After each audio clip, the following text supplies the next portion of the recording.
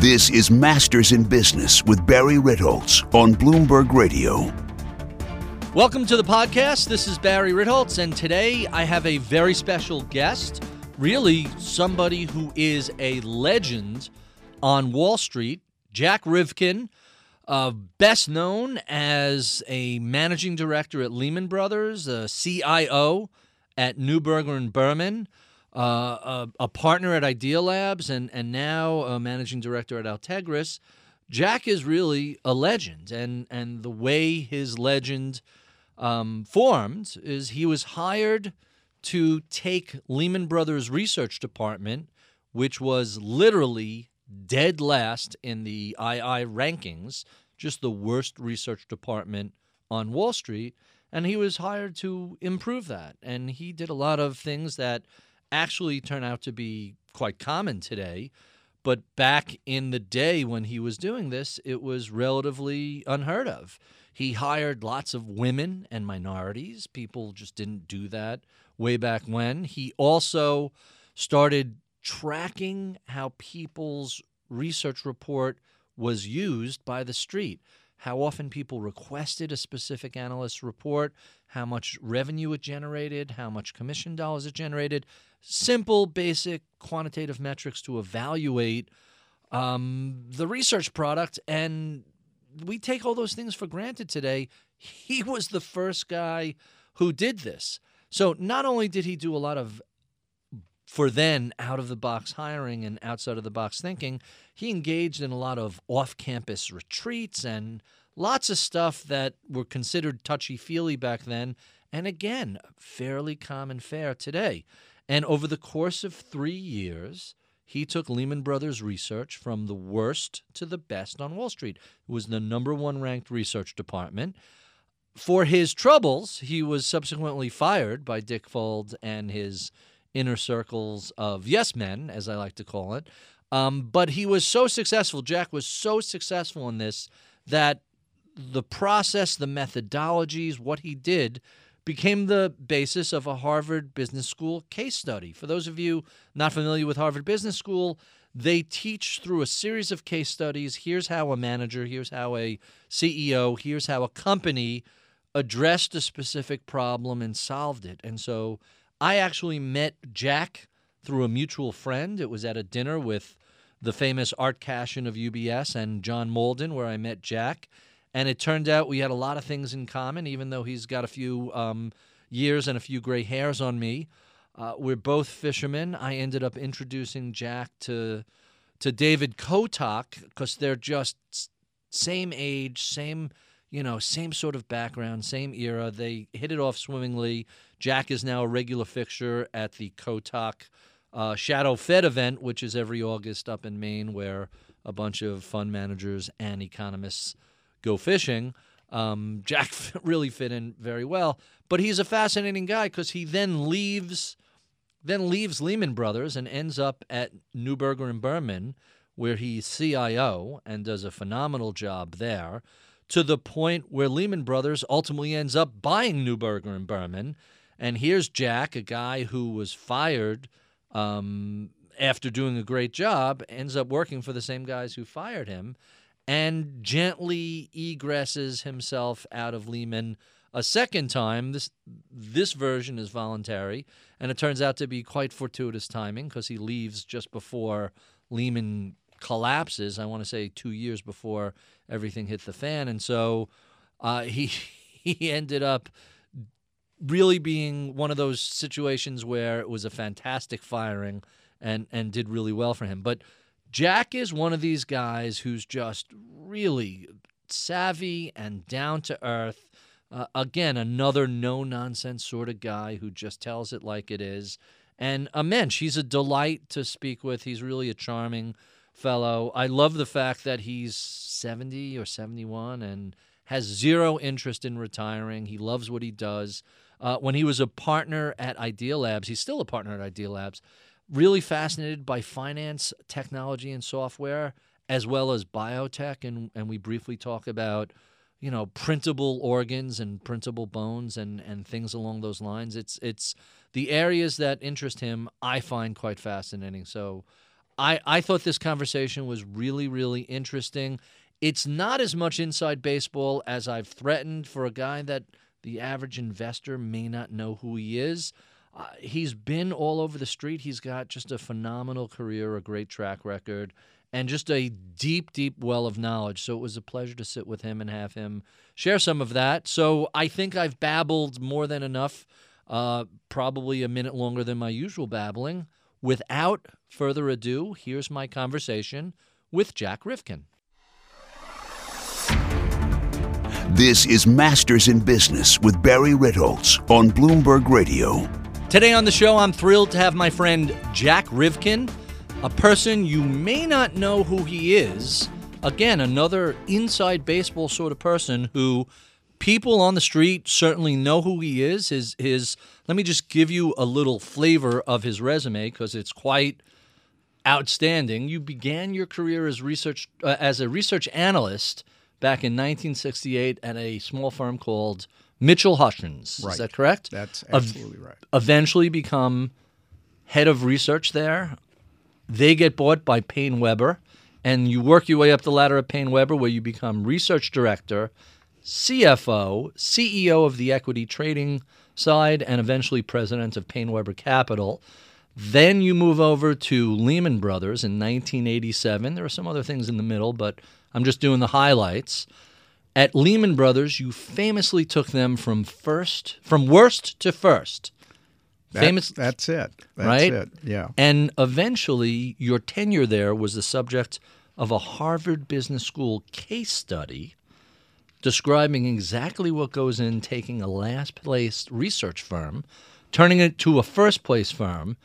You were CIO, Chief Investment Officer, at Neuberger Berman, and before that, you were Director of Global Research at Smith Barney, and currently you're a director at Dale Carnegie Associates and on the Economic Club of New York. Did I miss any of the big highlights? The only thing you missed where I have my most fun is I'm a director of Idea Lab. Idea Lab, so you Pasadena. Do very early stage investments, Very early stage. Pre-venture capital. Yeah, we start with an idea and turn it into a company. There you go. That's about as early stage as it gets. So you've obviously had a very storied career on Wall Street. You've worked at a lot of major firms. What were your early influences? What actually affected your early approach to investing? Well, I had some very good mentors. At Mitchell Hutchins, there were three people that I worked with for a long time, and they made a difference in my life. Don Marin, who became CEO at Payne Weber, and then when they sold to UBS, he took over a private equity operation there. Dave Williams, who, when he left Mitchell Hutchins, went to Alliance Capital and built Alliance Capital up, was there right through the Alliance Bernstein acquisition. Right, they're and huge Mike today. Johnston, who went to Capital Research and had a long career there as well. They were very strong influences on my early career. I left out early. You're originally from Oklahoma. That's right.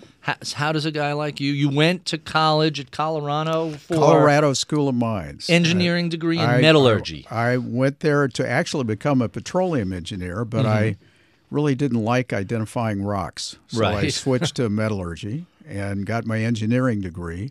Realized that I didn't really want to be an engineer. I actually went to work for Procter & Gamble out of engineering school, and then went back to business school. So you end up at Harvard Business School. I ended up at Harvard. And from there? Well, I went to Harvard to become the world's expert in manufacturing. I was going to go back and make better soap. And I realized that there were other things going on in the world, and one of them was Wall Street. Did we really need better soap? Soap has been pretty good for a while. Well, but you can always make it better. At least that's what they told us at P&G. New and improved. Right. You can always sell more units of all right, so you end up in Wall Street. I end up on Wall Street. And I got to tell you, growing up in Tulsa, if anyone had told me I'd go to New York, I would have told them they were crazy. Not going to happen. happen. Anyone go to that kind of a city? Right. And then if they said, and you're going to work on Wall Street, I would have had to ask what that was. I had no really? clue. No interest in finance, never? No, I had no clue. And Tulsa was, at that point, the oil capital of the world. It suddenly moved to Houston. So everyone was kind of focused on that industry, and taking those weird tests that you do in high school, it said, well, maybe you ought to think about being an engineer. So that's what I did. But when I didn't like finding rocks and identifying them, and when I found that there was more to life, then it was a great educational background, but there was more going on out there. I moved on. That's quite fascinating. So you work your way through a number of big firms. You've certainly seen changes since. So you started in the late 60s, which was pretty much the end of the post-war rally. Yes. So you had a 20-year run from 46 to 66. The Dow, I think, started at somewhere in the 200s, just about kissed 1,000 in 1966, a hair under it. And then for the next 16 years, never got back over that level. No, it never did. It was an interesting period of time. It was a time where actually doing analytical work and coming up with specific investment decisions actually made a difference because the market wasn't helping you at that time. No wind at your back. You None. had 5 major rallies, 5 major sell-offs. And by the time you were done back in 1982, you were essentially where you started. That's right. So high inflation rates, so you could get 10-year Treasury yielding 12, 14, 16%. And risk-free. The Fed funds rate, the peak was 22.3%. And that 22.3% as the Fed funds rate. And that was in 1981. And we had a whole lot of inflation over that same period. Yeah, we did. That was a period where you paid a lot of attention to the classic deep cyclicals who were involved in commodities, and some of them made a lot of money. Coming up, we continue our conversation with Jack Rivkin, and we discuss how he took the last place research department of Lehman Brothers and made it the best on Wall Street. You're listening to Masters in Business with Barry Ritholtz on Bloomberg Radio. I'm Barry Ritholtz. You're listening to Masters in Business on Bloomberg Radio. My guest today is Jack Rivkin. He's Chief Investment Officer at Altegris Associates and has a very storied career on Wall Street, worked at in very senior positions, head of research, CFO, et cetera, at a number of large firms. But what you're really, is it fair to say what you're best known for is the work you did at Lehman Brothers in its heyday? Is that a fair statement? I think that's close to a fair statement. It was definitely something unusual that happened there, and we touched a lot of people, and it made a difference. So let's step back and talk about this. By the way, you and I first met some years ago, and after we had met, and you're just a very ordinary guy, very humble. Like when one meets Jack Rivkin, one does not come away with, wow, that guy has an unbelievable resume. It's just, oh, what a nice guy. And I just happen to mention it to somebody. By the way, I met a guy named Jack Rivkin. Jack Rivkin? Do you know who Jack Rivkin is? Yeah, he's this guy. No. You should go Google Jack Rivkin. So I Google you, and up comes the Harvard Business School case study on what you did at Lehman Brothers from, I want to say, 1987 to the early 90s. That's right. That's right. So essentially, at the time, Lehman Brothers was a 5th or 6th largest investment bank, maybe even a little smaller than that, with a research department that someone called a laughingstock of Wall Street. It was. Not highly regarded, essentially last place in every ranking. And so who recruited you to run their research department? Actually, a guy named Jeff Lane, who had an influence on several things later in my life. Oh, really? He was CEO at Neuberger when I went there as CIO at his request. And this was kind of an offer that was hard to refuse. First, it was sort of a blank slate. Mm-hmm. I could apply everything that I had learned to something that really needed to be reformed, and it truly needed to be reformed. And there were incentives put in place to take it up to somewhere in the top 5, and that was really our goal. And really, that 5-year plan took you about 3 years to put into effect. That was the surprise. I was surprised at that as well, that we managed to do that in 3 years. And so let's talk a little bit about that. How did you end up, what did you do to change the staffing, the culture, and the quality of the work they were doing? Well, it was fairly easy in the sense that I could make changes to everything. There was nothing that was sacred. And in fact, in the case, they talk about the possibility that we could have actually brought in a Ouija board and fired everybody, and nobody would have known. And sometimes people wonder if that's actually what goes on in research departments anyway. Well, the very famous monkey throwing darts at stock pages on the wall. That's absolutely right. Not that far off. Yeah. So what changes, aside from the wholesale changes from what wasn't working, what did you actually do? It was two things primarily. One was measuring. We measured everything, and we measured it very openly, whether it was the number of calls an analyst made, what their track records were on their stocks, the quality of their written work, all of the contact they had with the sales force, the contact with the clients, all of anything we could measure, we did, and we posted it. We posted it so everybody could see it. Now, analysts tend to be competitive. So you're posting who makes the most calls, who writes the best report, who writes the most reports, who has the most feedback coming from the sales force, how are they getting rated by the clients. All of those things people saw. No one wanted to be at the bottom of the list. So you created a somewhat competitive environment, but against the background of it was spelled out, and we tried to make it as collegial as possible. I instituted a rule that said anytime you were out with a client and you talked about what you were doing, and even in your reports, you had to mention 2 other analysts in the department. Mm-hmm. Now, that started out with people saying, well, why do I do this? I said, number one, someone's going to mention you. You're going to get better known. And number 2, ultimately, you're going to have to find out a reason why you're mentioning an analyst, so it's going to make you a better analyst as well. So all of these quantitative metrics and this transparency, this is pretty common stuff these days. It wasn't then. So that was, you guys were really operating a little outside of the box and shaking things up. Well, and we operated even more outside the box. We used to have offsites that were bizarre. Mm-hmm. We did strange things, face painting. We had people coming in talking about left brain, right brain. We had people coming in providing sports analogies to how you run a successful organization. We did a lot with these folks. We put them through a lot of training as well. Even the older analysts, we would put them in a group and have someone who was, let's say we had an analyst who was making the most calls.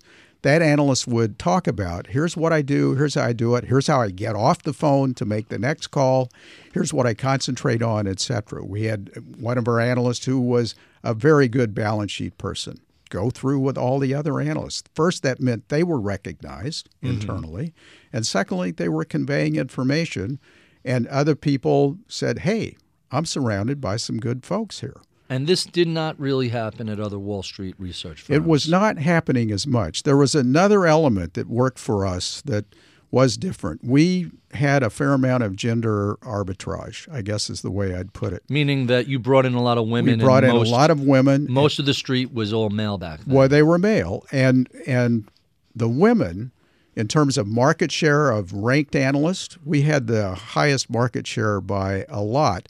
Now, why did they come there to work? Because we created an environment where, one, they felt that they were recognized. Mm-hmm. 2, that it was totally based on merit. There was nothing in the way of compensation difference. And we supported. We created an environment that was supported. If they had kids, let's deal with that. If they need to take a break, time off or deal with time off, office at home, whatever you wanted to do. And because we were measuring everything, we knew if people were working or they weren't. It also became a very collegial environment, and that worked. Now, the reason Harvard wrote a case on it is because it applied outside of just a research effort. It was taught in the Management of Service Organizations course as a process. So it became a standard for... Right. And I still go up there. Here it is. It's 20 years later, and they're still teaching the course. That's quite fascinating. When we continue our conversation, we'll discuss how Jack actually got fired from Lehman Brothers, despite taking them to the top of the institutional rankings. I'm Barry Ritholtz. You're listening to Masters in Business on Bloomberg Radio. You're listening to Masters in Business with Barry Ritholtz on Bloomberg Radio.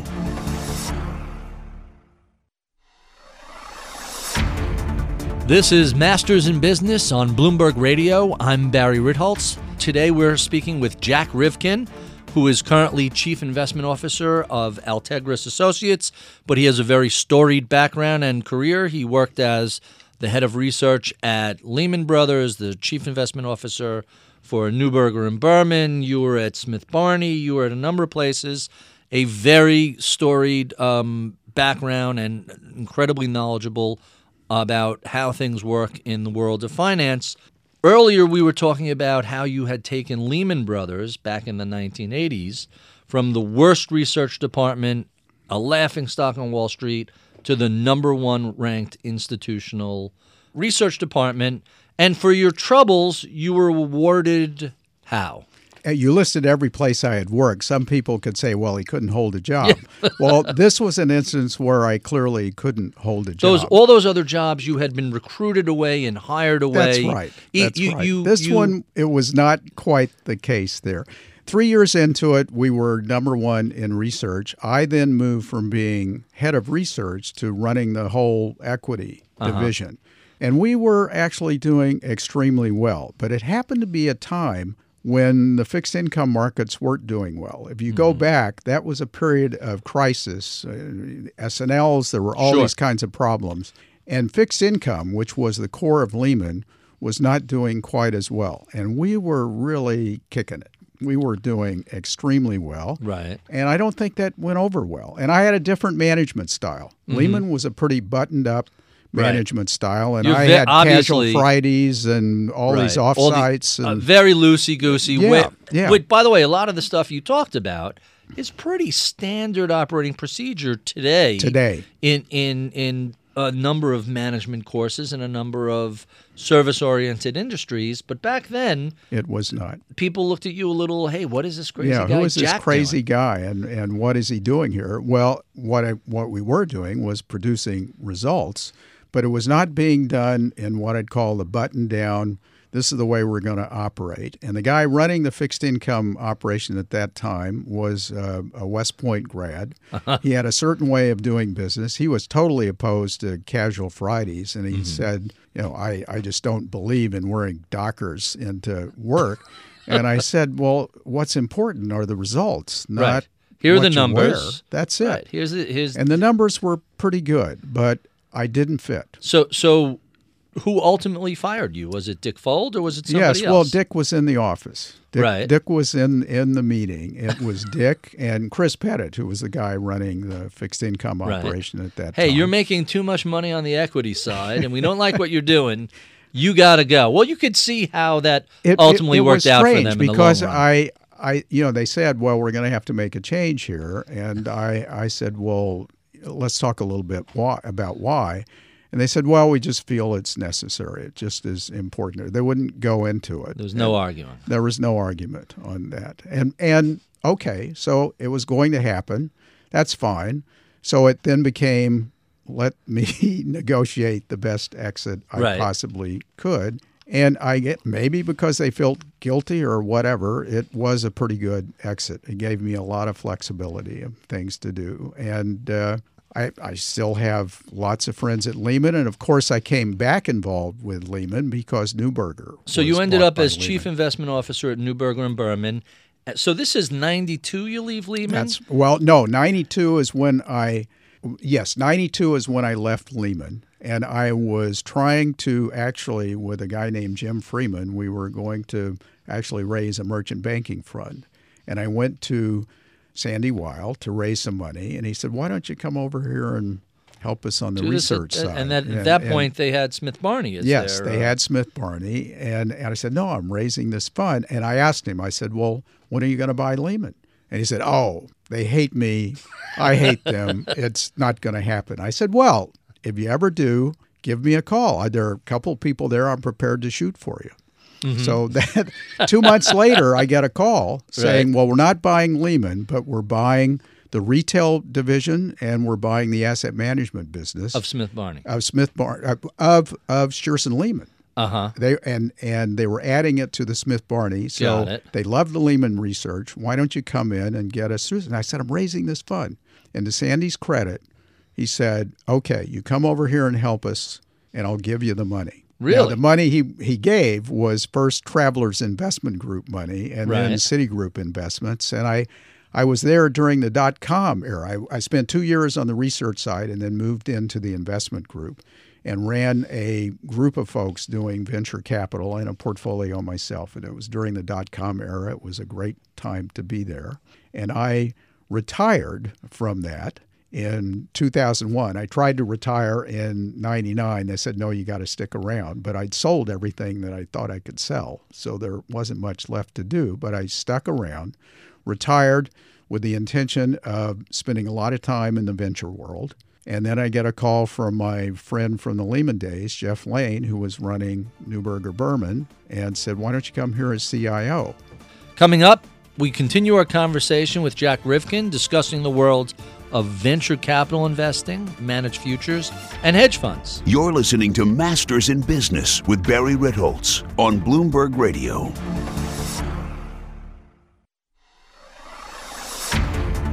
This is Masters in Business on Bloomberg Radio. I'm Barry Ritholtz. Today I'm speaking with Jack Rivkin, who is currently head of research and principal at Altegris Associates. Is that correct? Or chief investment officer? You're pretty close. Yeah, chief investment officer. CIO. Yeah. And earlier we were discussing your career. You had run the research department at Smith Barney, and before that at Lehman Brothers, and then eventually became chief investment officer at Neuberger Berman.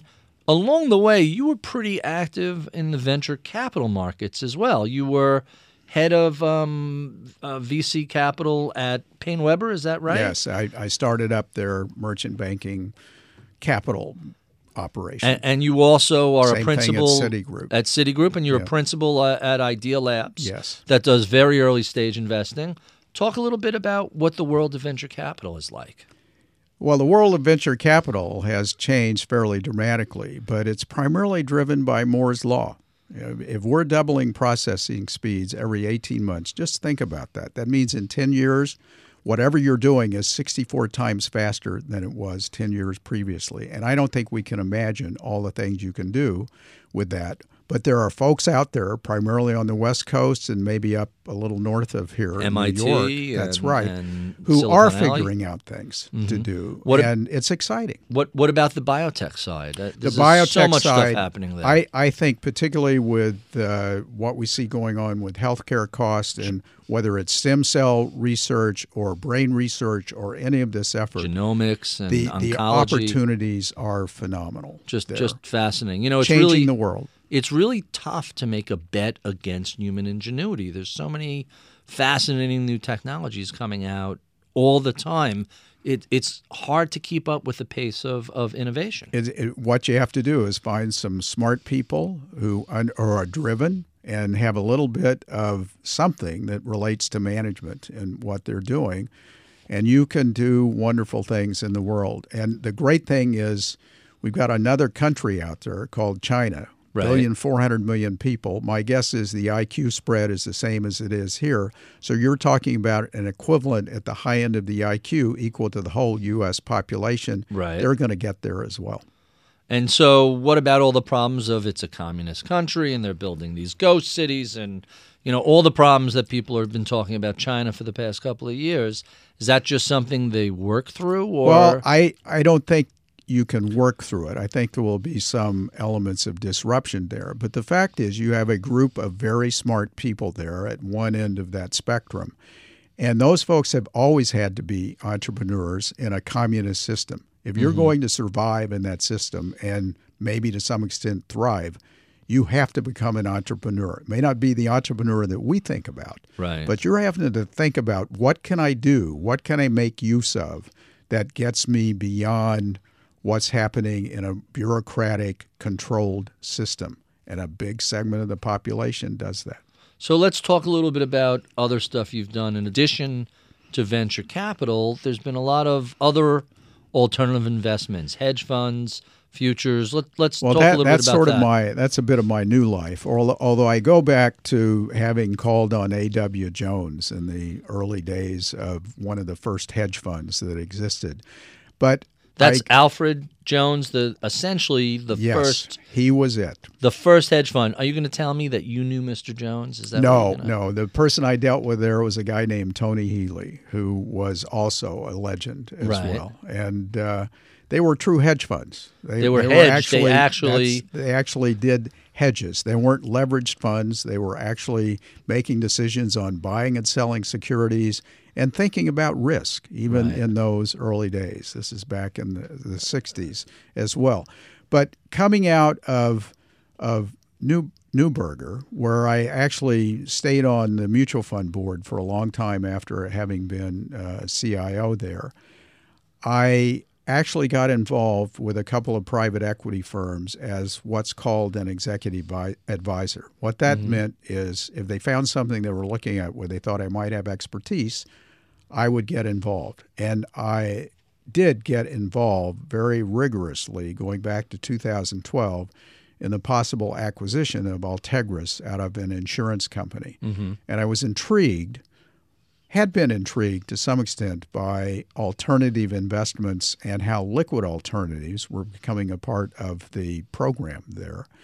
And I liked the people, I liked the process, and I thought it would help build some brain cells as well. And after the deal was closed, I went in as chairman of the company. We were looking for a CIO, really couldn't find someone who could deal as broadly as I would have liked. So I pulled a Dick Cheney. I said, I can do this. and actually they took a vote. I don't know how close it was, but I ended up as CIO, and it's been a great experience. I think it is an area that is doing some really interesting things. You have to be careful, and you have to be careful about what strategies at what time, which gets to the concept of managed futures versus long-short equity or long-short fixed income. There's a lot of varieties out there. So we're going way off into the weeds in terms of a little more complex financial product. Let's talk about how the world has evolved over the course of your career, because you started out, the world was a whole lot simpler. You were an equity analyst in the late 60s. You were looking at balance sheets. This is really Graham and Dodd fundamental research. And now it's the polar opposite end of the spectrum of complex hedged products, et cetera. Is it the world has changed so much that that's what drew you there? Or, hey, this looks like something I haven't played in before. Let's have a little fun with this. This is intriguing stuff. Well, it's a combination. It was something that had not been at the core of what I'm doing, but it was absolutely the case that if you look at the right kind of hedge funds, they're doing the fundamental research. They've just got so much information coming at them that they can do things that we couldn't do back in the early days here as well. And that intrigued me. And it also intrigued me that we're moving toward risk as what you ought to be managing as opposed to what are my returns. It's what level of risk am I willing to take here to satisfy whatever goals I have. And those strategies look like they can fit into modifying or accepting an element of risk in a portfolio. Risk has always been with us. The traditional response is a 60-40 or 70-30 portfolio. Right. So you have an anchor of bonds, and when stocks are getting shellacked, like we've seen earlier this year, the bonds typically go the other way. So it takes a little bit of the sting out of the drop. For the average person, is this the sort of thing that makes sense, or are they better off with a traditional asset allocation model, or who's the intended client for a sophisticated hedging product? The client can't be, it's ultimately the end investor, but it is complex, and one has to really think about how you want to allocate among all the asset classes that you've got available here. And I think it takes an intermediary. It takes someone who's operating as an advisor of some sort who is actually paying attention to risk and what their client is saying they want to achieve over the next 20 years and is prepared to spend some time on that and actually incorporate hedged product or to modify the amount of risk that their client is going to be subject to. But for an individual investor to make these decisions around particularly the liquid product that is out there, I think you need help. It's complicated, sophisticated stuff. complicated. And before we run out of time, let's just talk a little bit about what sort of stuff you're seeing on the venture sides, because I know you're still active in early stage investing. What's out there that's kind of fascinating?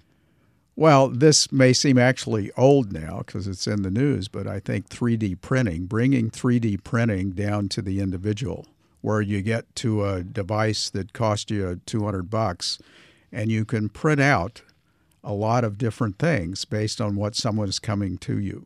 3D printing. We've also, I'm still involved in some elements around climate change, not climate change specifically, but some of the different ways to create or store energy, moving a little bit into the healthcare area, which I think is such a need. You know, you mentioned 3D printing in healthcare. I saw two fascinating stories on that. One was a group of doctors in Europe that had an inoperable tumor on a relatively young kid, and they were able to take the MRI and CAT scans of this tumor, print it in 3D so they could see how the tumor was interfering with what veins and what arteries, and repeated practice surgeries in order to get to it. And eventually, they operate on this inoperable tumor and save this boy's life. The other thing, which is astonishing, that I was just reading about the other day, is using 3D printing to print biological output. So they could print part of a kidney or print part of a... They're doing that's it. astonishing It's stuff. happening. And I've actually been up to the New York Stem Cell Foundation, and they're printing bones, but they're printing bones that actually have, veins running through them. It's not a dead piece of calcium. It's an actual bone, a growing bone. A living bone. Thank you, Jack, for spending so much time with us. We've been speaking with Jack Rivkin, Managing Director at Altegris. Be sure and check out our podcast extras where we continue the conversation. You could see that at Bloomberg.com or at iTunes. Check out all of our past conversations are archived at both those locations. Or follow me on Twitter at Ritholtz. I'm Barry Ritholtz. You're listening to Masters in Business on Bloomberg Radio.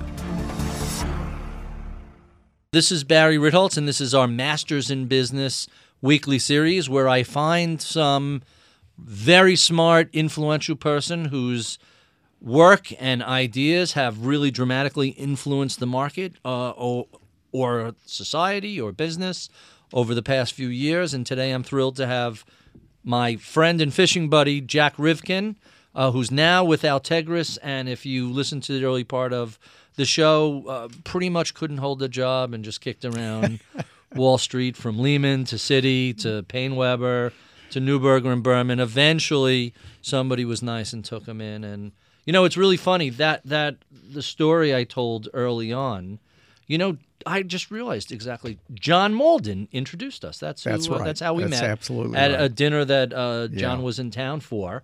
And I remember having a conversation. You and I briefly talked about fishing. Yes. I had a conversation. It might have been David Kotak. I said, I met a guy, very interesting, Jack Rivkin, a fisherman. Oh, you met Jack Rivkin? And, I just told you. Oh, he goes, you know who Jack Rivkin is, right? Some guy. I just... No, you don't understand. You go. He's the one. Go Google... So I Google you, and holy cow, look at this. Wow, this guy has worked everywhere. The Harvard Business case study comes up, which is, that's the first time that's ever happened. And Kotak is another one who's a huge fisherman. I put you two guys in touch, and we ended up... We're fishing as much as we can. Not as much as I would like, but as much as we can. It isn't... So every year, Kotak hosts it's called the Shadow Federal Reserve fishing trip, or informally known as Camp Kotak. And this is up in the wilds of Maine, and it's just God's country. It's as gorgeous an area. Every time I'm sitting in a canoe on a lake there and you just look around, gee, this is there's nobody around for miles. You're in the middle of this pristine, people don't even think that sort of stuff is left anymore. That's right. It's just incredible. And a lot of the guys who go there actually work with some of the Nature Conservancy to keep that land absolutely wild and pristine. And they ain't making any more of it. And there's less and less of it all the time. It's really quite amazing. So that's how we met. That's right.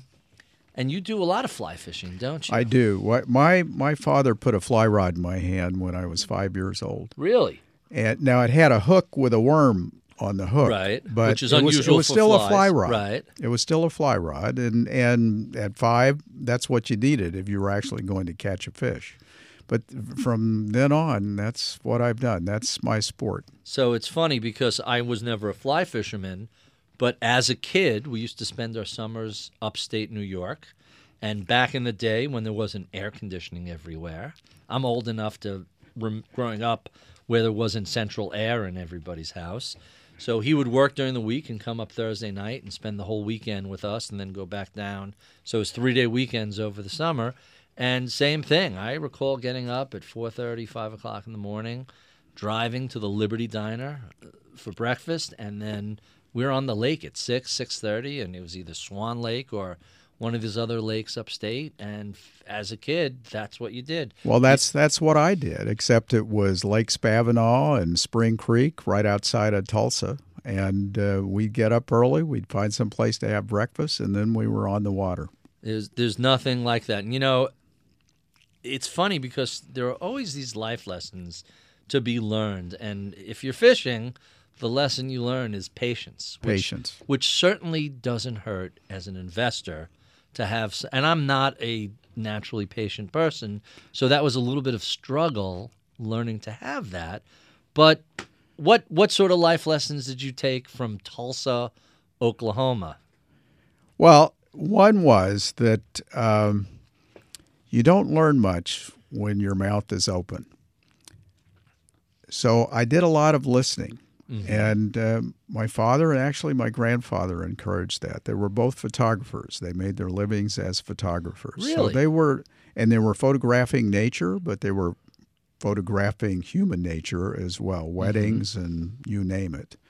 And I used to love going into my father's when he was in the darkroom and the smell of hypo and sitting there quietly while he was creating these phenomenal things that there were blank sheets and then suddenly there was a picture there. That was what I saw, and there was a lot of patience and silence associated that. And then when you said something, it tended to be a little bit more profound. Yeah, I learned the patience side of things over time. It took a while to learn that. The keeping your mouth shut, I still don't have that down. I'm working on it.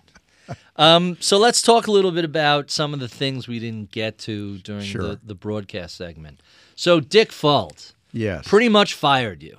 Yes. He was in the room, you politely said, but he was known for sitting in the corner and having his henchmen do his bidding. That wasn't, well, I guess if you need me there, I'll be there. But essentially, it was between you and the head of fixed income, and Dick said, we're a fixed income shop. This guy, Jack, has to go. If it's between the two of you, I'll choose you, and he's gone.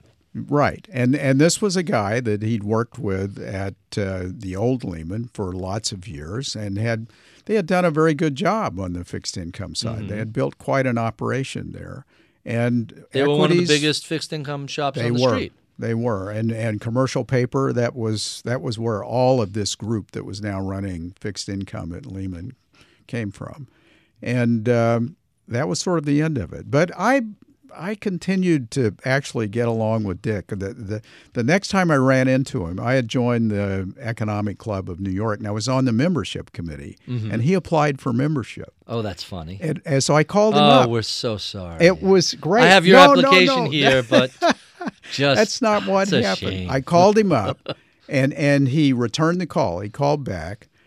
And I said, Dick, I see you've applied for the Economic Club of New York, and I'm on the membership committee. And I said, my job is to make sure that you can spell economics. And he laughed Uh-huh. and said, I'll never forget how you handled yourself when we made that mistake. That's what he said. Really? That's a very Yeah, nice. it It was pretty clear. Look, not everybody figures that out. It took me till I was, I want to say, mid-40s to learn, hey, when you leave, even if you're leaving on your own terms, how you exit and exit gracefully really leaves a taste in people's mouths. And, the past few places I've left, I've actually learned that lesson that I think a lot of people learn much younger than me. But it's always nice when someone says something like that and said, It was hey, very nice. You were a gentleman, and we Yeah. appreciate it. It was very nice. And then subsequently, I was at Neuberger, and who comes knocking on the door but Lehman. Dick It was Fold. he was there. And again, I talked to Small Dick world. and Joe Gregory and all those guys, and they said, hope you've got no hard feelings.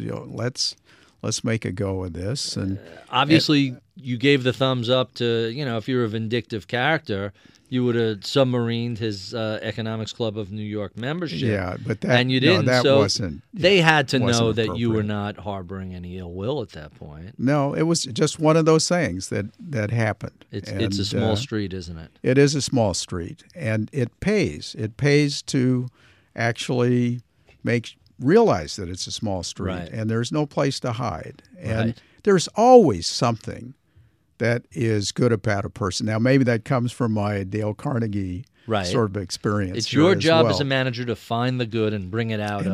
Even the worst character. That's right. That's right. That's- And Dick Fold was and is. He's still a real gentleman. He was a Mm-hmm. tough guy. That's his And- reputation. Yeah. And but tougher than he's- tough. That's right. This is family radio, so I can't use some of those phrases. But he had a reputation of really, bare knuckled, no BS, sort of. You don't want to be on the wrong side of him. No, you did not want to be on the wrong side of him. But frankly, I think with a lot of CEOs, that's the case. It makes it very difficult to actually have large organizations move forward because there is this fear. There is this fear, and there's also an attitude. I'm CEO, I'm in charge here, I have to make decisions, and I'm going to make them. But That's a bottleneck. they lose something. They Right. lose something because the people, instead of thinking about what they're doing as the inverted pyramid, where they're at the bottom and they're supposed to be supporting everybody working for them, as opposed to at the top telling everybody what to do, I think that's part of the problem with what's going on with a lot of companies in the country now. And I would tell you that sort of, when you rule by fear a little bit, and I don't want to say Lehman was ruled by fear, but when you have that reputation of being a tough SOB and no one wants to bring you bad news, you end up surrounded by yes men. So I suspect Lehman could have been saved a year or two before it collapsed, and people saw problems coming, but nobody wanted to. Either it wasn't in anybody's interest. If I go and tell Dick this is going to collapse, and in fact, I think the story was some mortgage-backed analyst at Lehman said, hey, we're sitting on all this paper. It's a disaster. We have to deal with this. And ultimately, he was fired.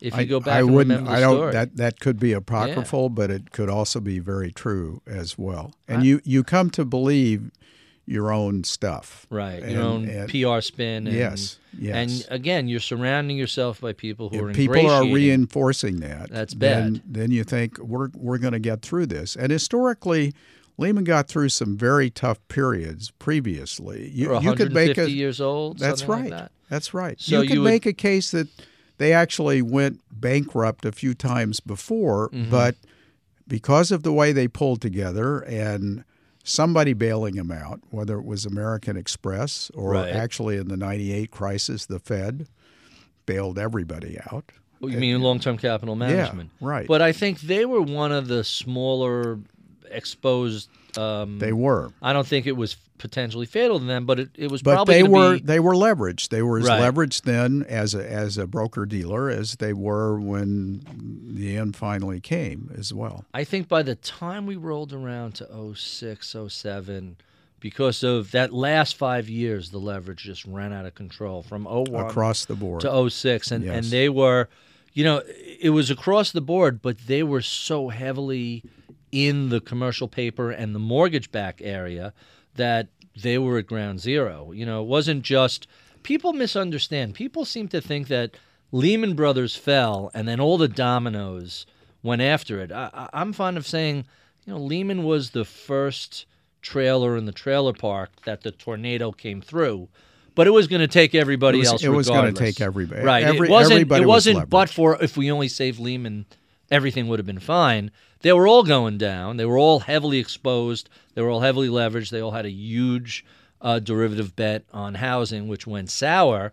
Lehman it was such a big focus of their business. In fact, when Bear Stearns wobbled, when Bear Stearns had its problem in March of 2008, Lehman Brothers immediately got hit afterwards because it didn't take a lot of traders a whole lot of brain power to say, hey, who looks the most like Bear? That's right. Who's got a lot of fixed income, who's got a lot of mortgage exposure, and who doesn't have a lot of other bigger departments that could subsidize that if need be? And they were the obvious answer. They were the obvious ones. And I don't think that it was realized by Treasury and the Fed of their importance in the short term, in the commercial paper market as well. In the short-term paper. That's right. That's right. And once Bear and Lehman were no longer, you lost a huge amount of liquidity that was used to fund corporate America. There's an argument to be made, hey, why are you rolling over 90-day or 6-month paper to fund 5- and 10-year obligations? That's a different conversation. Well, that gets to the Fed. That gets to, okay, do I have a put here or not? And right. Is the Fed going to allow this to happen? And that introduces moral hazard. It introduces all kinds of things. There's an argument that the Fed really didn't, and let's talk about the Fed, but there's an argument that the Fed really didn't have a lot of jurisdiction over Bear and Lehman and Wall Street. They were really supervising Citi and Bank of America and Wells Fargo and all the other depository banks that would go to the discount window to borrow from the Fed. But the Bear Stearns and Merrill Lynch's really weren't banks then. No, they weren't banks, but they were.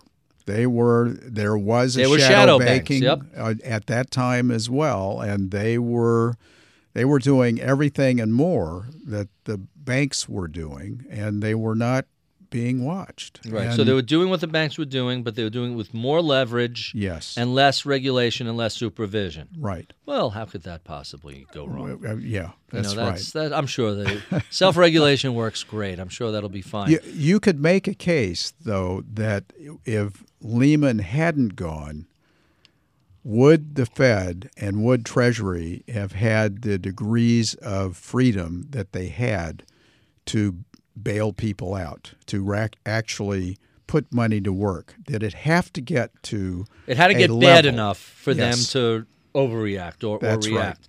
So, so let's talk a little bit about the bailouts and about what the Fed's reaction has been.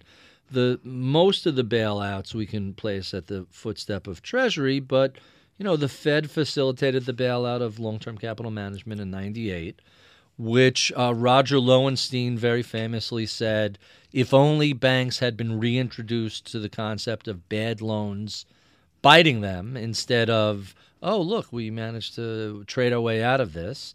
That was '98. And then we look at the bailout of essentially facilitating J.P. Morgan's purchase of Bear Stearns. Right.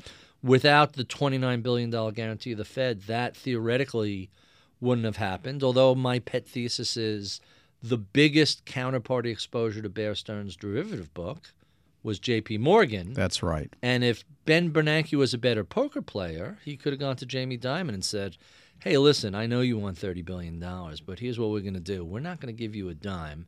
And if you're smart, you'll do this because if they blow up, they're going to take you down. And the next time we have this conversation, both of us will be in front of Congress with our right hand raised, and I'll be recounting this conversation.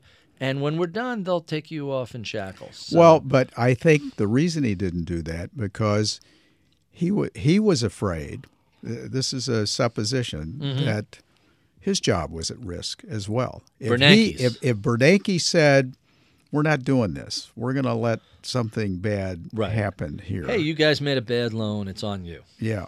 But who are they going to look to? Who is Congress going to look to? And the Fed is always and continues to be concerned about who actually has oversight of what they're doing. Mm-hmm. And they don't want more oversight. So some of what they do and some of what they've done here is job preservation, in my view. So the Fed doesn't want to be bailing people out because they don't want responsibility for, why are we involved with an insurance company? We're supposed to be regulating banks. Why is the Federal Reserve participating in the bailout? You're saying they don't want to do that. They want to stick to their knitting, worry about banks, and everybody else can worry about their own thing. Well, the problem is they can't do that because no matter people look to the Fed. Whatever goes wrong financially, it ultimately comes back to the Fed and certainly out of Congress and out of the administration as well. It's not our fault. Mm-hmm. It's because the Fed didn't do the thing that they were supposed to do. The Fed didn't pack our parachute correctly, and that's why we had the So people have been pretty critical of Ben Bernanke and the Federal Reserve in general, but you've been pretty supportive of saying, hey, you guys may not love what was done, but think about the alternative. That's it. It is think about the alternative. And it's think about an unwillingness to take the risk of the alternative. So what they did, some people don't like, and they wonder if it's actually done any good at all. So let's get really specific. So October 2008, Congress doesn't pass the TARP program, and the markets have their worst week ever on a point basis and a percentage basis, one of the worst weeks ever. And ultimately, the Treasury passes TARP, and then the Fed begins a number of liquidity programs to thaw out the frozen credit markets. You know, when you have the head of McDonald's and GE and Ford calling the White House and say, hey, I'm not going to make payroll next month, not because we don't have the cash, but the cash flow is gone. There's everything is frozen solid. The normal flow of capital is completely disrupted. You got to do something. And who was going to do it? So the White House Paulson calls Bernanke and said, hey, we have real trouble. What can we do to fix this? And they have to respond. They have no choice. They have no choice. And they've made the argument, and it may be valid, that they've had no choice all the way along here, that QE was not enough.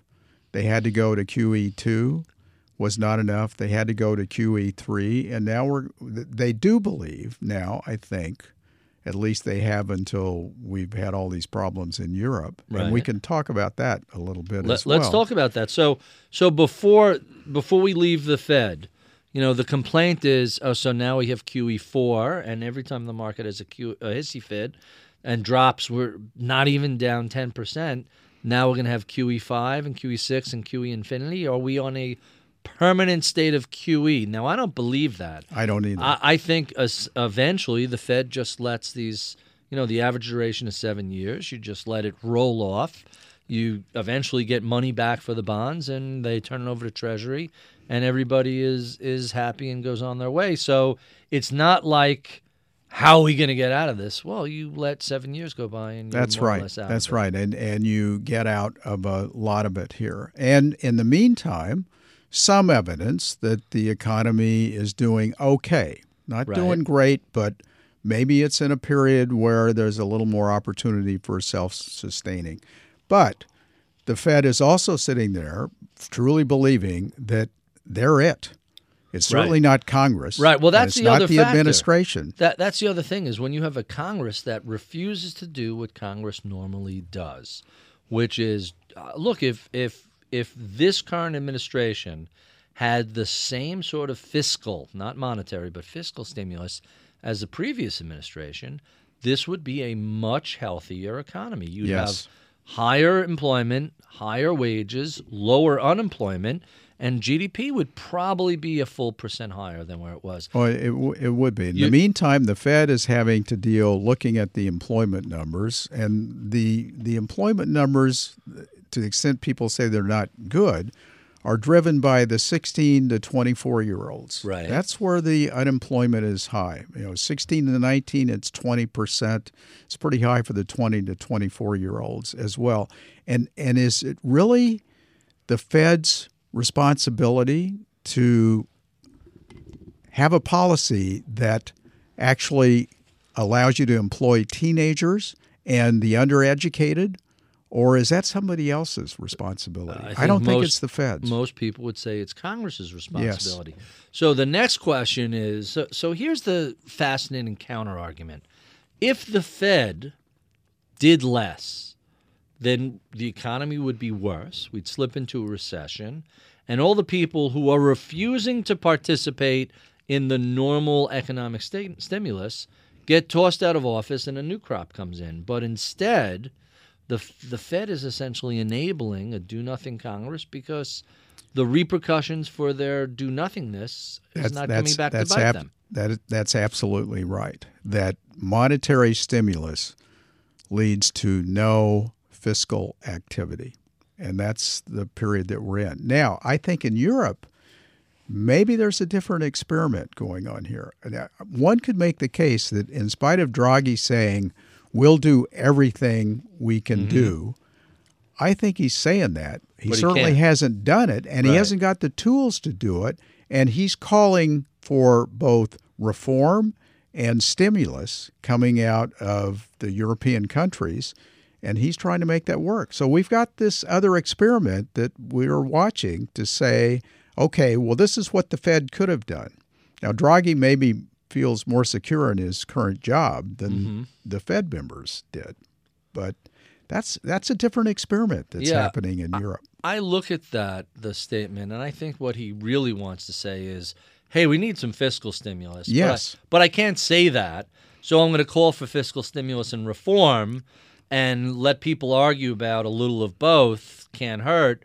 But in the meantime, Europe, it continues to be weak.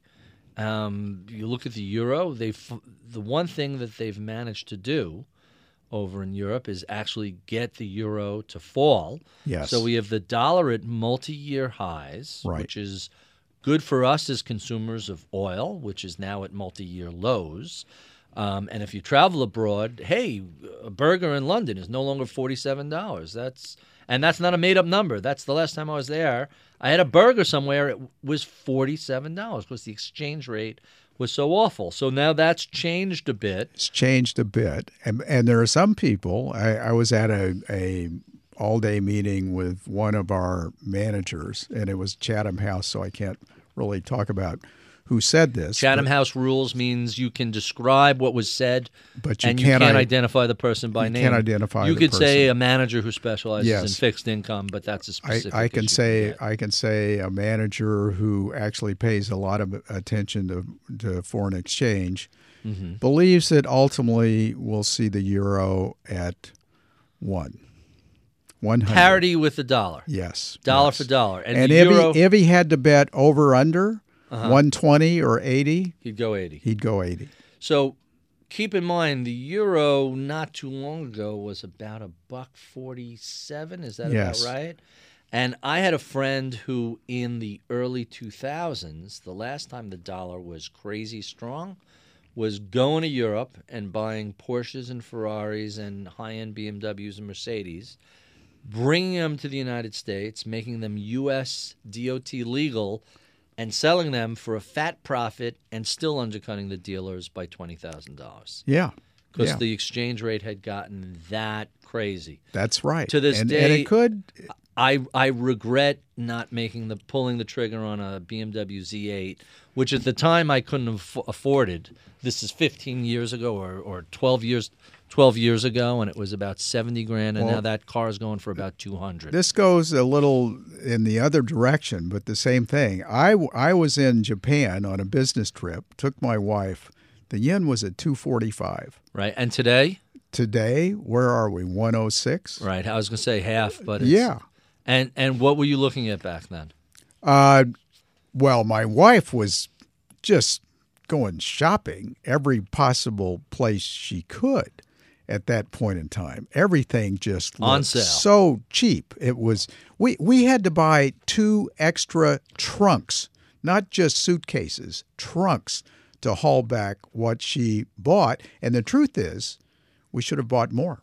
So it's funny because when people should be aware of how currency affects everything.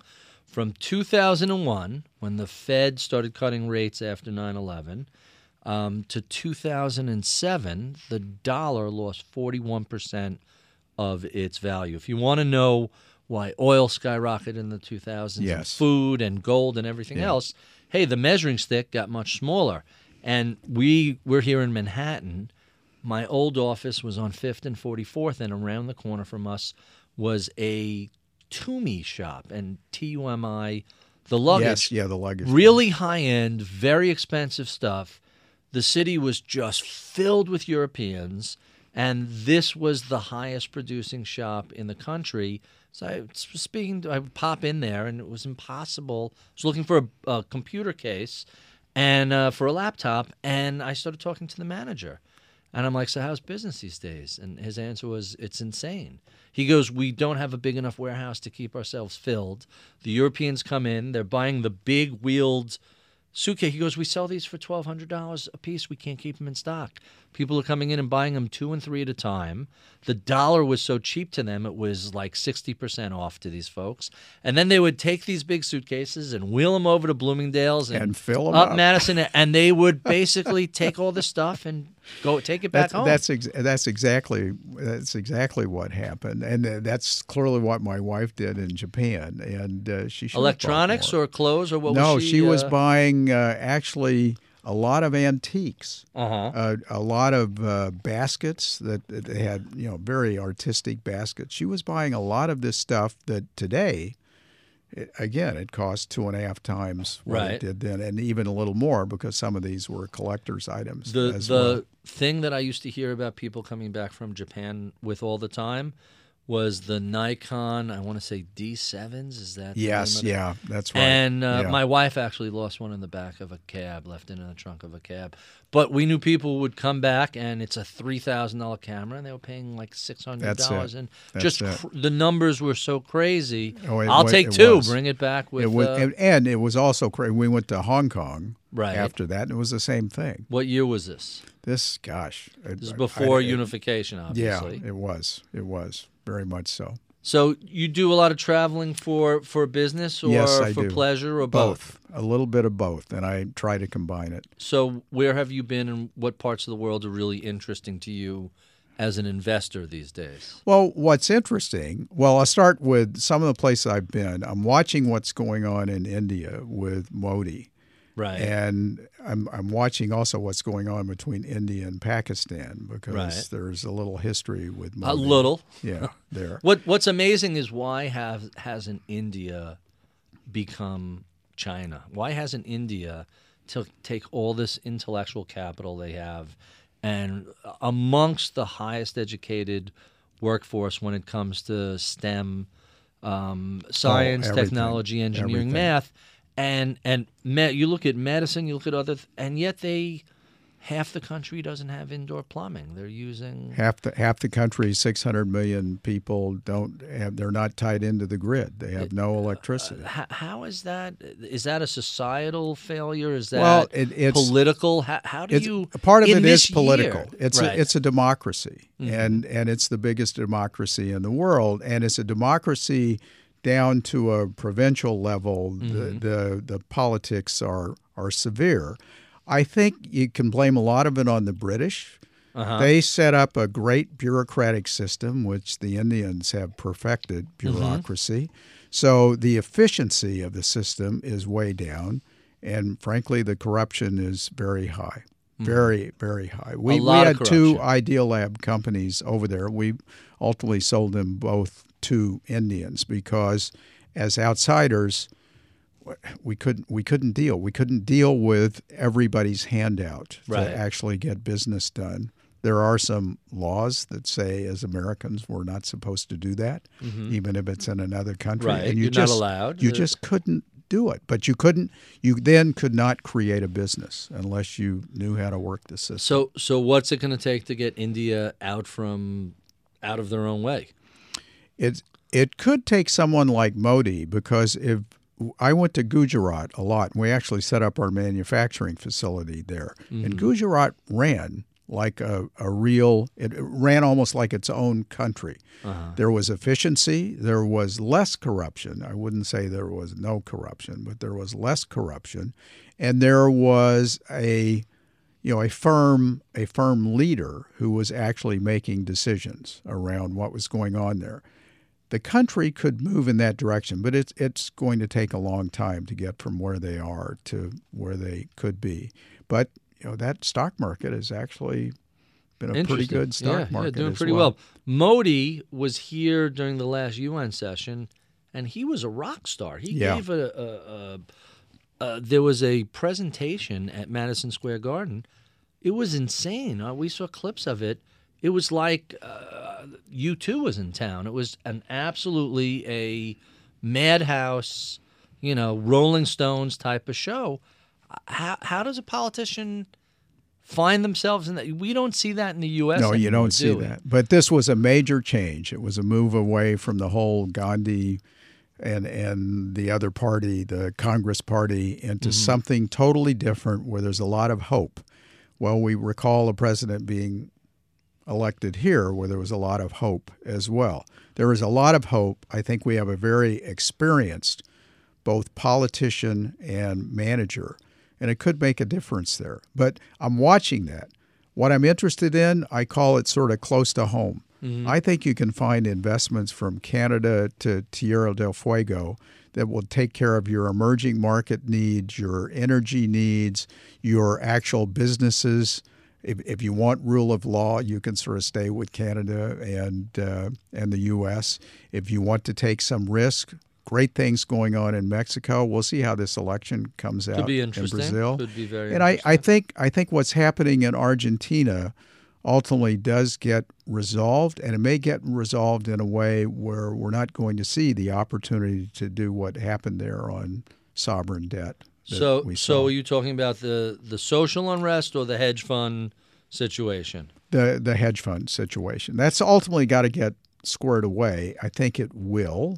And I think it will get squared away in terms of a change in the rules around sovereign debt. Haven't a lot of the rules already been changed going forward? There have been some, but you haven't totally gotten to the point where a rogue investor in sovereign debt can actually cause the kind of grief that we've seen coming out of these hedge funds. For people who may not be tracking this closely, so Argentina has a lot of sovereign debt, not corporate debt, and they went through restructuring. And when you go through restructuring, the creditor committee gets to weigh in on how much of a haircut, how much less they're willing to take. And there's a secondary market where people can go and buy this debt. Hey, listen, this is going to get cut in half. You could wait 7 years to get your 50 cents on the dollar. I'll give you 30 cents on the dollar today. And a number of hedge funds did this, some of whom then became members of that creditor committee, and I'm grossly oversimplifying this, but and some basically did not. said, we're not going to participate in this. We want a full 100 cents on the dollar. And they even managed to attach a warship. One of the Argentinian warships made port somewhere, and they show up and serve papers on the captain and said, until we get paid, this isn't your ship anymore. Which I don't think is a way to run a process around sovereign debt. It just is not the way that it may make sovereign debt more expensive than it is now. It's not very clean. It's not very efficient. Yes, and you actually paralyze a country. Right. And we need to get past that. And Argentina's got energy just running everywhere, and it's a beautiful country. It's got great people. It's always had for a long time here, has had a bad government. That you could describe so many countries that way. You mentioned, so there's two things you touched on that you mentioned that I definitely want to touch upon in our last 10 or so minutes. You mentioned Japan, and that's a country that has all sorts of interesting problems. Yes. And then you mentioned energy, and I want to talk about both of those because I know you have a lot of experience in each area. Japan, debt-ridden society, aging society, terribly low birth rate, almost no immigration, but a phenomenal corporate export economy. How does that work? And what's the end game there? What happens? The real question is, what is the end game? And the end game may be driven by demographics as much as anything else. And, so the average age keeps going up. Very few new kids coming in. You know, you think about the baby boom and what that did in the United States. This is the opposite of that. This is the opposite. Now, what Japan has not done is it hasn't taken full advantage of their female population. So they've got workers. They've got workers that they could actually have something happen with. But I don't know culturally. Meaning put to work? Or? Yes. That they're, women are talented, and the society is just not taking advantage of that. And they may have to. At the same time, you do have technology continuing to move here. So how many people do you actually need? Less and less. That's it. That's the secular argument for why the labor pool continually shrinks. Yeah, there's a baby boom generation that 60,000 a day or whatever the number is retires. But on the other hand, globalization, you have people elsewhere willing to work much cheaper, whether it's Vietnam or Turkey or Mexico. And you have, look, in my office, we're less than 10 people. The stuff that we do, we talk about technology. Yeah, it would have taken... It would have taken 100 people. Yes, it would not have... Or it would have been so expensive to do, you couldn't... So we put out a number of different commentaries every month. We put out a quarterly conference call for clients. We do a whole series of analytics on all our portfolios, and we do a regular rebalancing, and every one of those things is essentially you push a button. That's it. And it used to take four guys with green eye shades working for 2 weeks in the basement of some building, a month to get that out, and now it's 8 seconds, push a button, and done. It happens. And that's the only thing that I think could save Japan from what looks like, I don't know how long it's going to take, but it's not going to end well, I don't think. Japan, and yet people are willing to lend them money for 10 years at 50 basis points. That's right. How is that? Their debt to GDP is approaching 200%. Right. It's twice as bad as ours, almost 3 times as bad as ours. And yet their treasury is much so if people are still willing, if the marketplace is still willing to lend them money, when is that going to stop? When is that going to change?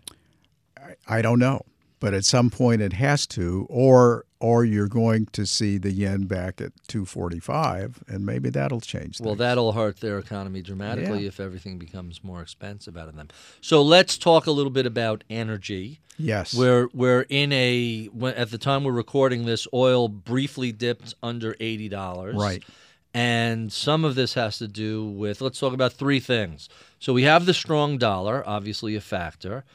We also have seen we've seen demand drop, some of its weakness in Europe and weakness in Japan and Asia, but we've also seen the U.S. become more efficient as a consumer, as the world's largest consumer of energy is a factor. And then at the same time, massive discoveries of supply everywhere, whether it's tar sands or shale gas. And it's around the world. It's not just here. It's not just We're here. About we have to the be, technology, but it's around the world. So I think the supply picture, the combination of what I call conventional hydrocarbon energy combined with the alternative energies, we're creating a lot of energy. And I think it's going to keep pressure on prices here. And we've got, certainly at this point in time, we have a lot of countries that need those revenues, and they're not getting them. So that's Russia, which isn't a bad thing. Russia is, I think,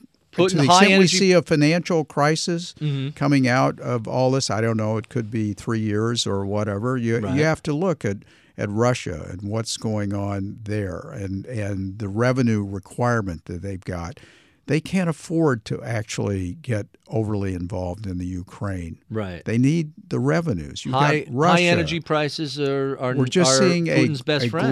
a global shift here, and actually I think it affects geopolitics dramatically. What is the real importance of the Middle East if in fact we develop all these other sources of energy? Who cares about Iran if oil's $50 a barrel? That's right. They have much lower ability to do mischief. That's right. And this is a good thing. It means that maybe they have to compromise more about nuclear or anything else that allows them to get back away from the sanctions and be involved in the real world here. It's a major shift in where the power, if you'll pardon the pun, where the power resides. And it will change our relationships with the Middle East. It may change our relationships with Israel. It certainly changes our relationships with a lot of the other energy suppliers as we find other sources.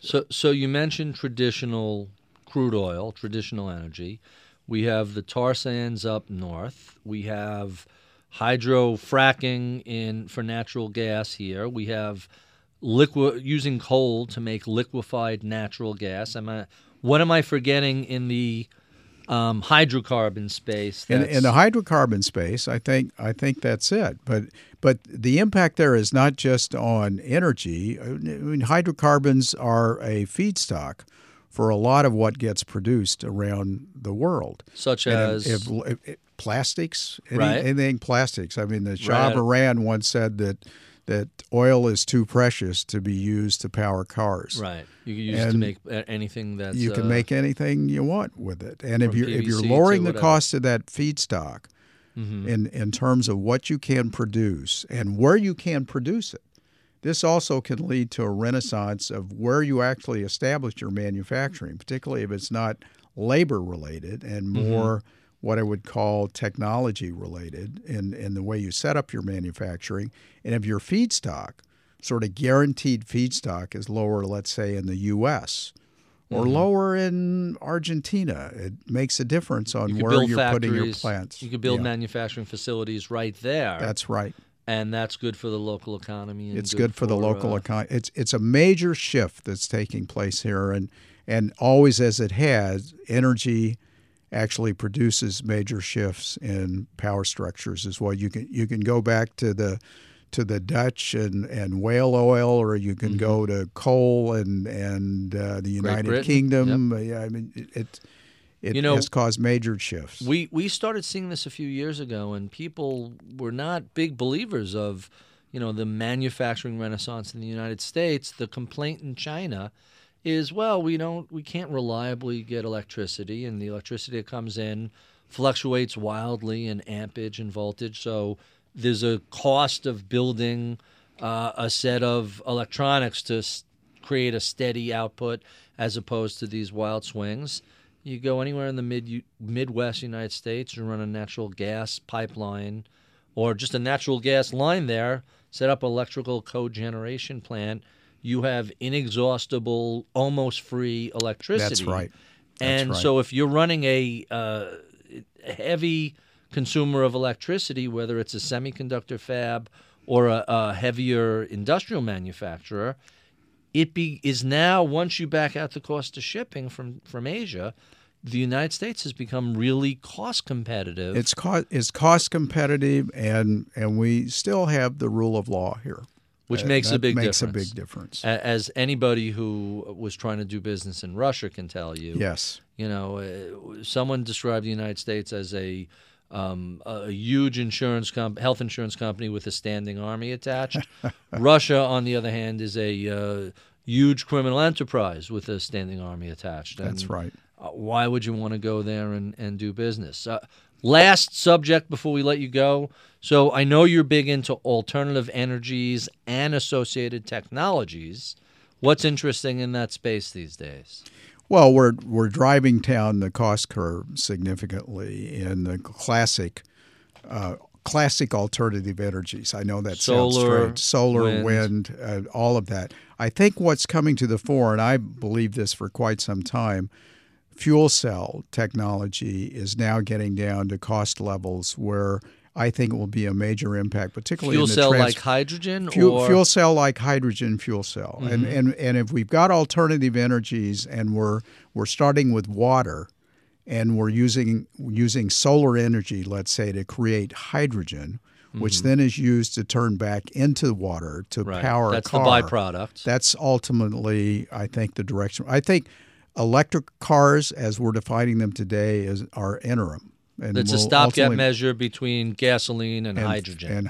Aren't we 175 or 100 years away from full hydrogen cars, or is it sooner than that? No, I think it's sooner. I think Japan, that's one thing they're doing. The Japanese auto companies, which are internally very competitive, are moving down the fuel cell track, and they put in place the infrastructure for fueling on that as hydrogen refueling. Yes.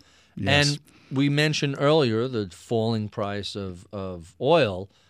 Isn't that a threat to traditional things like solar and wind? It is a threat. It is a threat, but technology is working for you there. You're driving down the cost. Applies to that as well. It absolutely does. So the other question is, I don't think there's enough alternative energies that are competitive enough that's making the price of oil drop. But at a certain point, on the margin, it's an element of supply. On the margin, it's an element of supply, and if you add, fracking to the picture here, which is major technological breakthrough as well, the supply picture is just going to overwhelm. I don't care what the growth rates are. The Marcellus, in China. It's people have literally said there's 500 years, 300 years of natural gas consumption. And they're still making find after find after find. They are. Now, the technology needs to develop. That 500 years is not using today's fracking technology, but again, you're moving down a path here. Yeah. And the oil companies spend a lot on R&D. It's not recognized as much, but they are as technologically savvy and users of technology even as much as you can see out of Silicon Valley around the internet. So how low can oil go before it puts a crimp in all these alternative energy options? I think if you saw as a marker oil down around $70 a barrel. So not that far away, $10 away. $10, $12 away. Yeah, we're not that far away. And what would that do? $70 oil, what does that do to solar? What does that do to wind? Well, I think it slows down the adoption, but I'm not so sure it slows down. It actually may speed up the technological development, the R&D. in alternative energy. We haven't had a huge breakthrough in battery technology. These have all been incremental improvements. Yes. And I was just reading not too long ago some sort of a gel. I can't remember the metal that underlines it, but it's a metallic gel used for these new batteries, and the storage is the first order of magnitude breakthrough.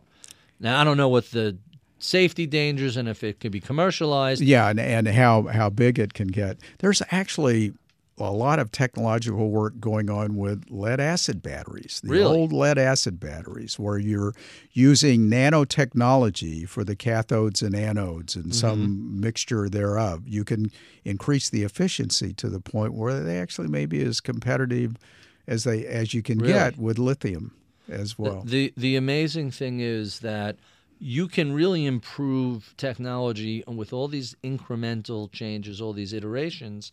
But when you get that big breakthrough, and there's one out there that's coming, it's going to be such a game changer. Imagine, when I used to have this electric drill with this big heavy battery, and for years it was perfectly fine. Yeah, it was a little heavy, and when you're done using it, you plugged it and you had to charge it. When the new lithium batteries came out, you just, oh my God, these other things are just ancient technology. They are. So you charge this up. I have this leaf blower that I got at Home Depot. I'm trying to remember the name of it, but it's the Home Depot in-house brand. I charge this thing up. You forget about it for a year. It's still fully charged. It still does. It hasn't lost the charge. It weighs half as much as the old one. So I'm waiting for that next breakthrough that's 4 times as powerful, half the weight, and that's how you end up. It will happen, and it's happening across the board. It's happening in the medical area. It's happening in data just in general. Mm-hmm. It's happening in manufacturing. It's just across the board. It makes me just very optimistic in spite of what happens to the market on any given day. Mm-hmm. This is an interesting time to be involved in watching it, and maybe with what's going on in medical, I'll get to watch it a lot longer than I might have otherwise. You know, the last thing I want to mention, and it's right on that point. So we go to this conference every other year. It's out in California, and it's just a bunch of young college kids showing off each of their new technology ideas and looking for venture investing. And you go through, you spend 2 days looking at these 19-year-old kids and what comes out of there. And I'm in my 50s now, so I look at 19-year-olds as kids. And it's impossible to have a negative outlook when you just see this parade of brilliance and the ingenuity and the new technologies. It looks as if every problem, at least from a technology standpoint, can be solved. Whether India can get the politics in order to fix their system, or the United States can get their healthcare budget in order, it's not the technology that's the problems anymore. No, it's not. It's society that's around it. It's the society that's around it. But see, I get what you get every 2 years. I get it every 3 months when I go to the Idea Lab board meeting and walk around that big warehouse with all of these companies. 3 people, or maybe there's 10 people. You got the sign up above them. This is what they're doing. And you're watching these, and they are kids. Well, everybody's a kid to me now. You're watching these kids with such enthusiasm and such energy tackling a problem. And they're not saying no. They're saying, we're going to figure this out. Right. Might not work the first time around, but we'll figure it out. We'll figure it out. See, I couldn't do that every 3 months because it would just make me too bullish. I have to have some objectivity, and that sort of stuff I would just, all right, 200% long and forget about everything else. That's so right. I can only go every other year, and that carries me through. Brings you back into it. Anyway, Jack, thank you so much for spending so much time with us today. You're just a font of information, and as always, it's a pleasure chatting with you. Well, it's a pleasure chatting with you, Barry. I always enjoy that. You've been listening to Masters in Business on Bloomberg Radio. I'm going to say that again. I'm Barry Ritholtz. You've been listening to Masters in Business on Bloomberg Radio. If you're listening to this, you're obviously hearing the podcast. Be sure and check out our other podcasts, which are archived on Bloomberg.com. In theory, we should be up on Apple iTunes any day now. They've been dawdling. I guess they're waiting for Samsung to put us up first, and then they'll match that. That's my dig at Apple. Despite me owning all Apple products, I can't get our damn podcast up there. Follow me on Twitter at Ritholtz, or check out my daily column on BloombergView.com. You're listening to Masters in Business with Barry Ritholtz on Bloomberg Radio.